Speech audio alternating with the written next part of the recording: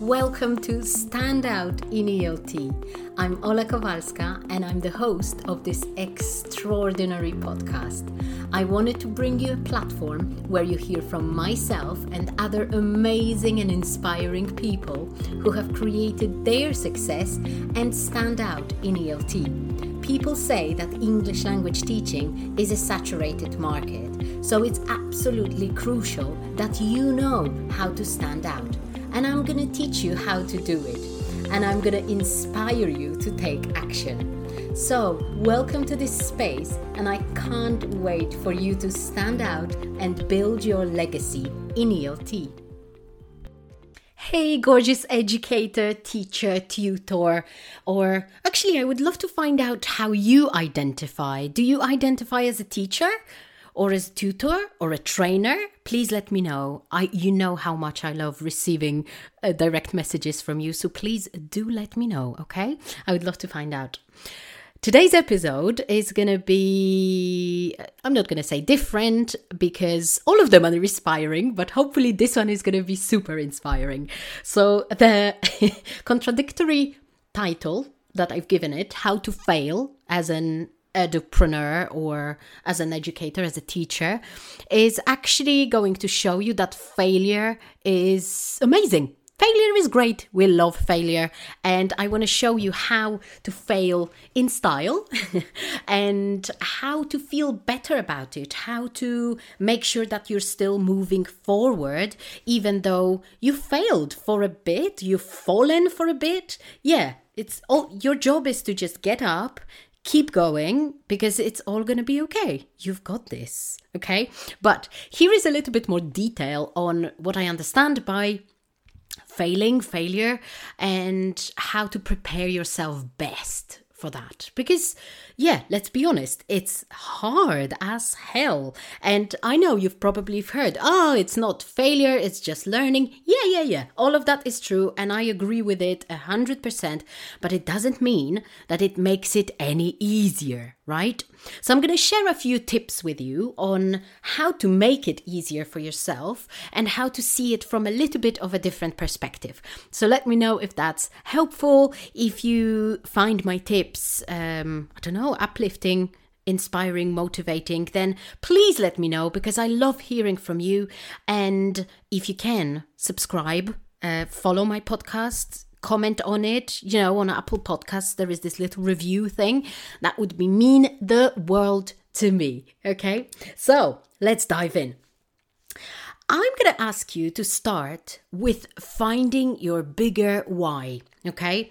Because a lot of people start doing business, start kind of venturing out without actually properly thinking about it. They follow their instincts, intuition, and that's great.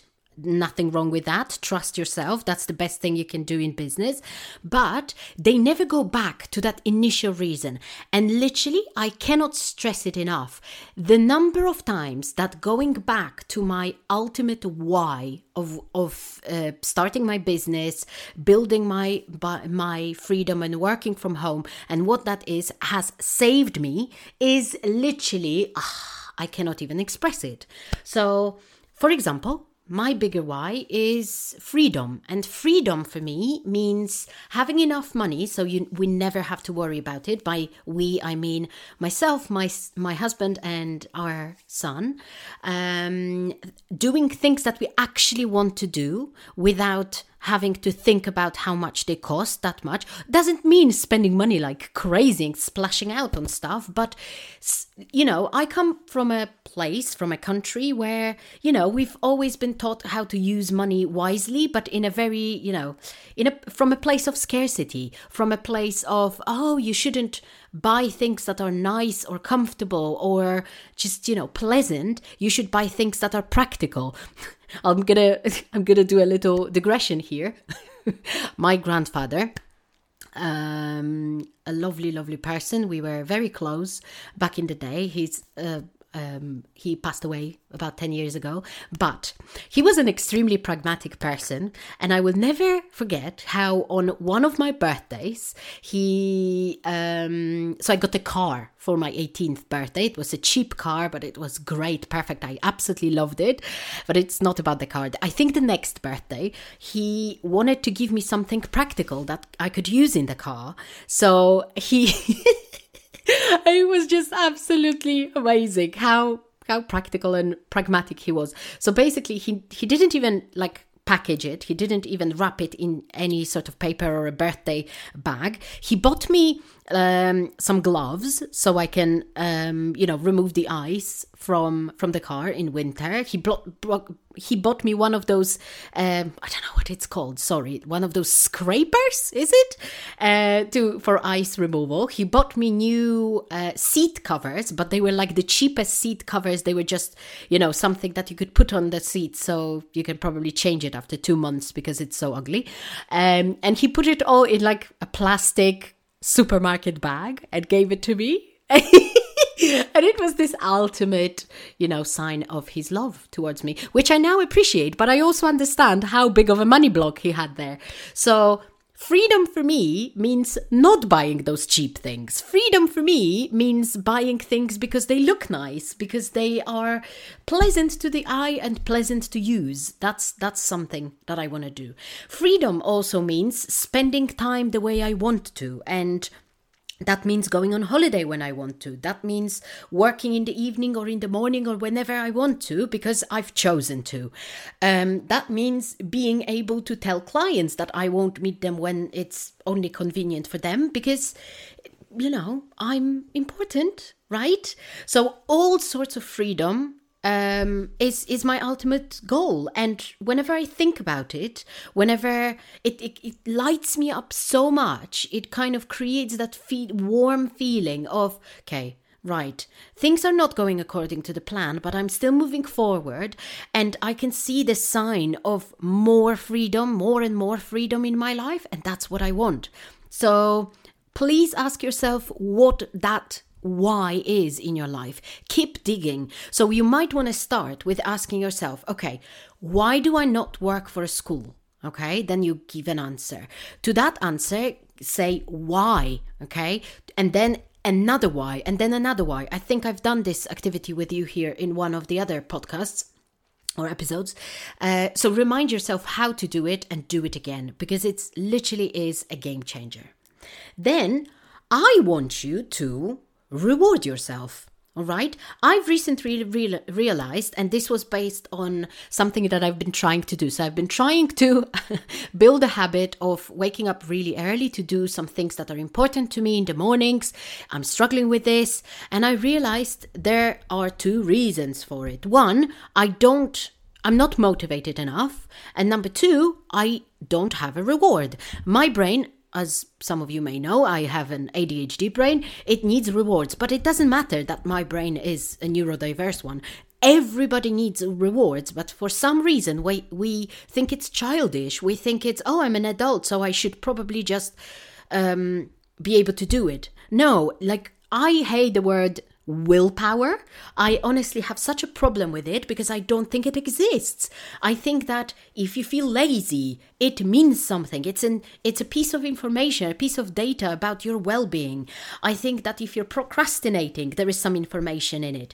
I think that if you're resenting something, that's something that you should be focusing on. So willpower doesn't really exist. You need to build systems, and rewards are a fantastic system for getting yourself motivated. So it could be anything. For me, a good enough reward is having amazing conversations with clients, with the participants of the Rocket, or having conversations in DMs on Instagram. I absolutely love people's energy.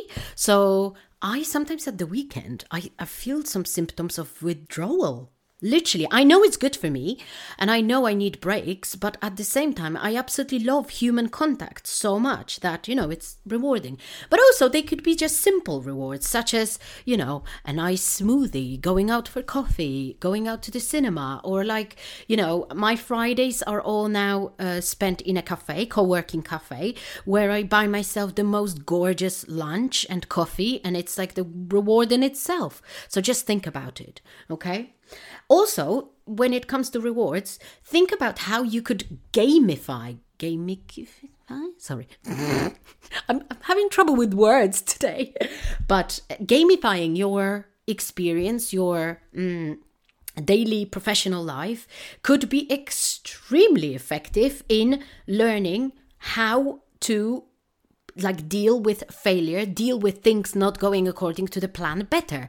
Because you will often beat yourself up, and that's inevitable. You will. I will keep telling you, hey, it's good enough, your progress is good enough, you're doing enough, but you will still think, oh, I haven't done enough, right? It's absolutely normal. I feel the same way. If I can't wake up in the morning or get up in the morning, I beat myself up. So what I heard recently, I think I learned it from a YouTube video, is a way of making it exciting for yourself. So for example, I've been thinking about drawing like a simple star shape. And every time I manage to do a new thing that I'm trying to kind of establish as a habit, I would draw a line and then until I've completed a star drawing. I mean, simple, but it's such a visual representation of the efforts that we make.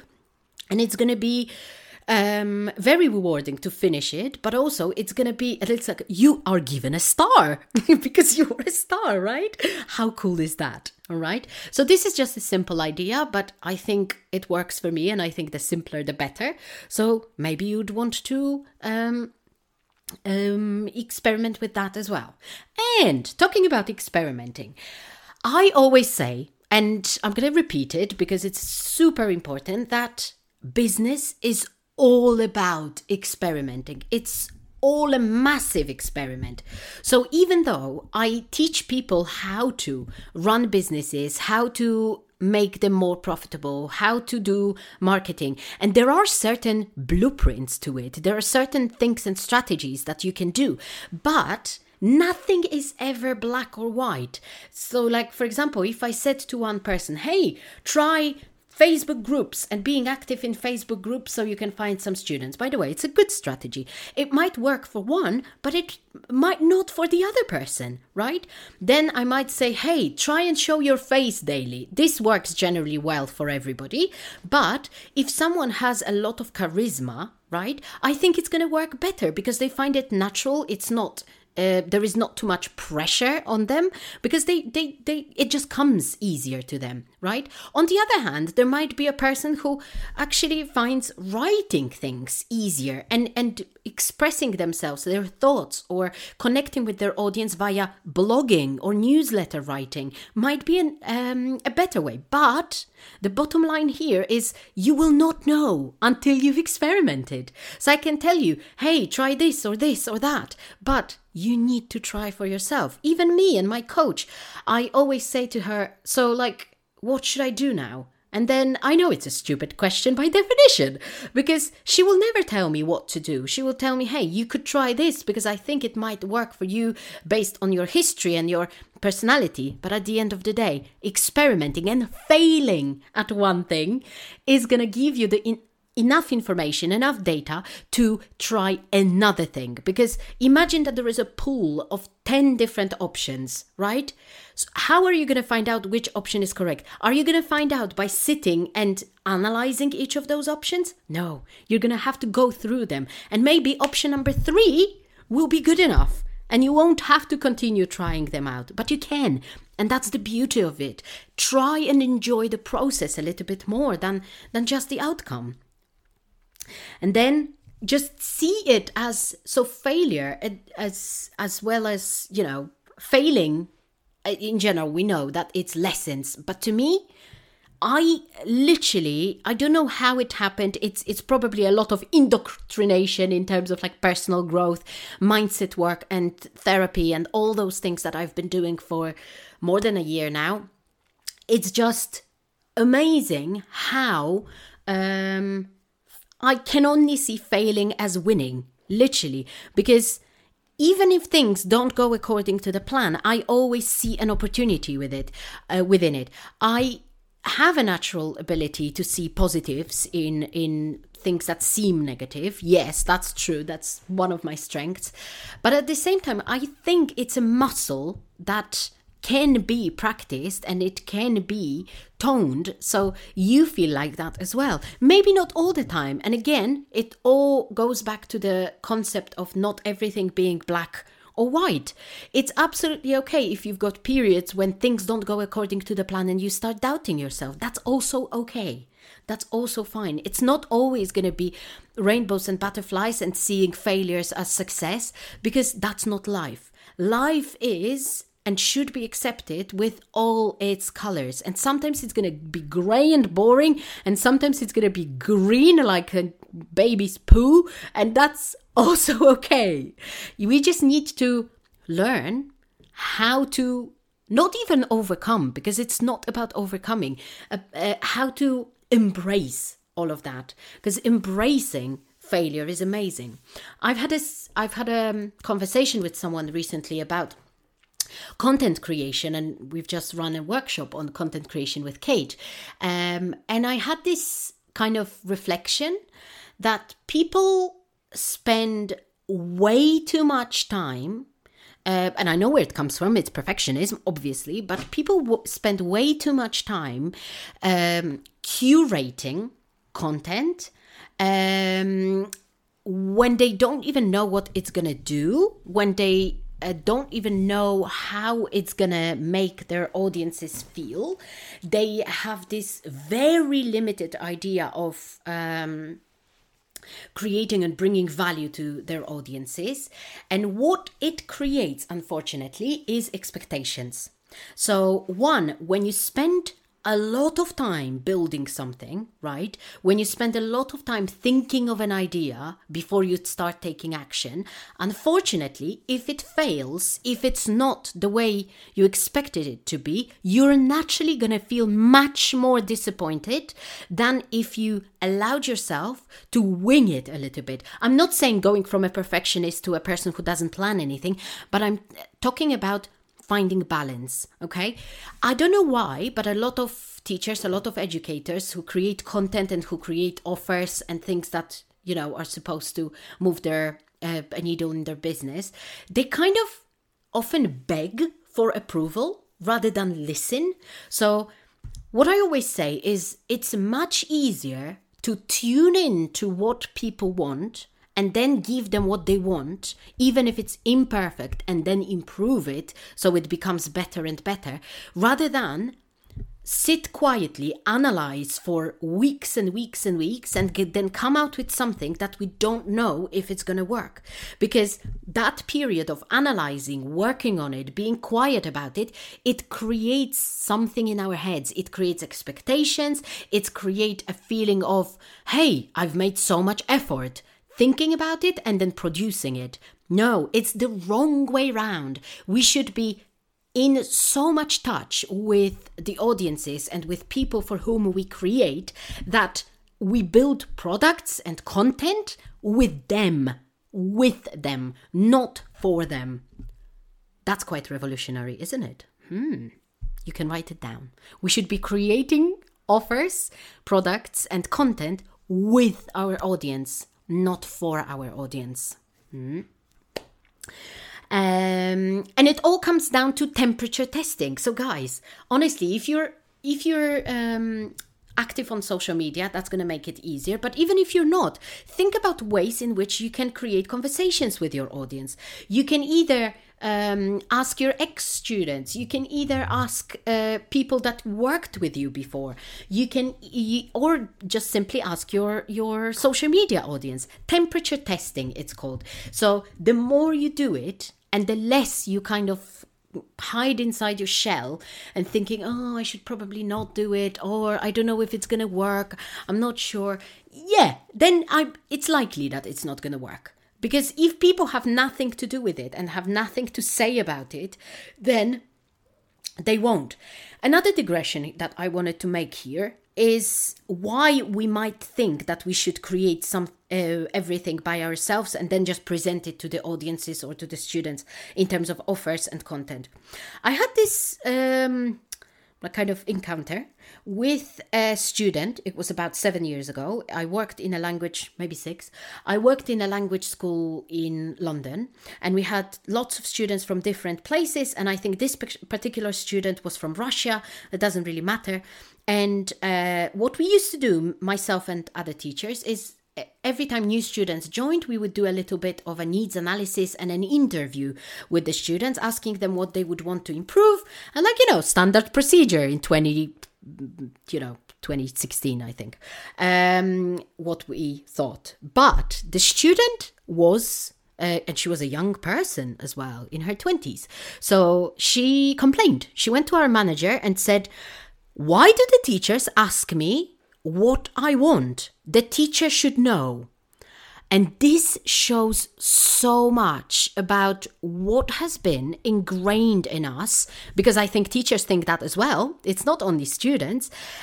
We think that only because we're teachers, we should be the ultimate sources of knowledge. We should be the ultimate decision makers in terms of what content to show and what kind of value to provide. I mean, sorry, but no, it's wrong. We don't live in times when everything is just, we're like authorities who just show people what they should learn. No, we should be making people or we should be helping people and facilitating their learning, and showing them how important it is that they actually realize what their own gaps are.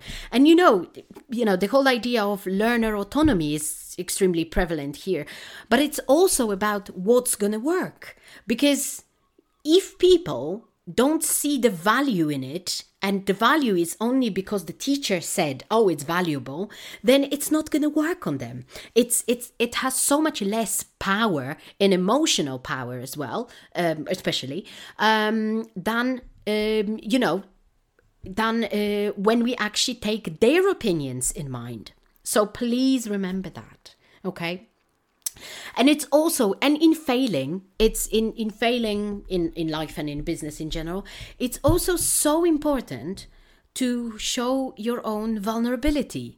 Guys, so I sometimes feel a bit cringe because I share quite a lot of my personal life on my social media. But then I think, hey, if it makes at least one person feel better, or if it makes one person think, hey, oh, I'm glad there is space on the internet where nobody hides that life is tough at times, then I'm like, yep, job done. I'm happy. I feel the need to share. I'm an oversharer in general. And I think that's okay. Maybe it's not 100% professional, but to be honest, I run a business that is very much of a personal brand, and I don't really care, to be honest. If people don't like it, then I think it's okay. I think it's fine, It's not like I hate people who don't agree with it, because I absolutely respect people's opinions about how business should be done. That's okay. But to be honest, it again goes back to the idea of freedom. So if I feel like being vulnerable, I am going to be vulnerable because I feel like it. I feel like it's my way of self-expression, but also it's my way of connecting with my audience. That's it. There are far more benefits to it than there are disadvantages, even if there are any disadvantages. And also, it's about understanding what's special about me. And you need to be spending time understanding what's special about you. That there is something special about your personality and your skills and your strengths that make you absolutely an absolute superstar. It's something that not a lot of people know. We think, oh, I'm just a teacher, so I teach and there are other people who do it. Yeah, that's true. But for some reason, There are students who only felt good when you taught them. There are people who only felt like they've made progress because they worked with you. It's not because you use different methods. It's not because you use different materials. It's because it was you. So isn't failing a little bit easier when you think that there are still so many people out there that you are inevitably going to help, that you're going to have an inevitable massive impact on their lives? It's just as simple as that, but you need to realize it. If it helps, write yourself some affirmations. You try and use them in present tense, so it actually sounds like it's something that's already happening. One of my recent affirmations that I say to myself every night when I'm doing yoga nidra, by the way, amazing stuff, yoga nidra, look it up. I say, my life is filled with love and joy. My life is filled with love and joy. And that's it. It's so much easier to make decisions out of love and joy rather than fear then, even if I'm failing. Because again, when I fail, it's not about brushing over those negative feelings that come up to the surface, like, oh, I'm a failure, I'm a disappointment, I've let people down. They do come up. They do, because we're human, and it's not our job to completely remove them. That would be toxic positivity. It's about acknowledging and moving forward. It's about thinking, hey, cool, I failed. Now I remember it was a lesson. This is what I won't be doing anymore. And I'm going to focus on a new thing. Cool, let's do it, right? That's it. It's about a system in which you're able to get up sooner than you used to in the past. That's it. That's it. It's not about not falling at all. Never, ever. And I think that's it for today. I hope this was inspiring in some way. Let me know what you're going to take away from today. It's a bit more of a mindset episode, but I love talking about mindset because it's still so important and so many teachers still have problems with that. We are those people on a mission. So it's very hard to lose ourselves in all of this, right? And that's, by the way, part of my bigger why of why I focus on this business, not another one. Why I help teachers and educators and work in an educational niche in general is because those people are special. You are special. You are not driven by superficial things. You're driven by your own internal drive, motivation and mission, and it's beautiful. Your life all comes down to, if I can tell you, but you can figure it out and tell me if I'm wrong, is about bringing light. It's about enlightening people. It's about making people's lives better because they can do something better, right? That's my life purpose, but it's also your life purpose, and that's what we've got in common. And I'm like, you can never fail if you are that kind of person. If you are an educator, you're always sharing. Even probably in your social circles, you probably always educate in some subtle way. And it's beautiful. The society needs you. Your family needs you. The world needs you, right?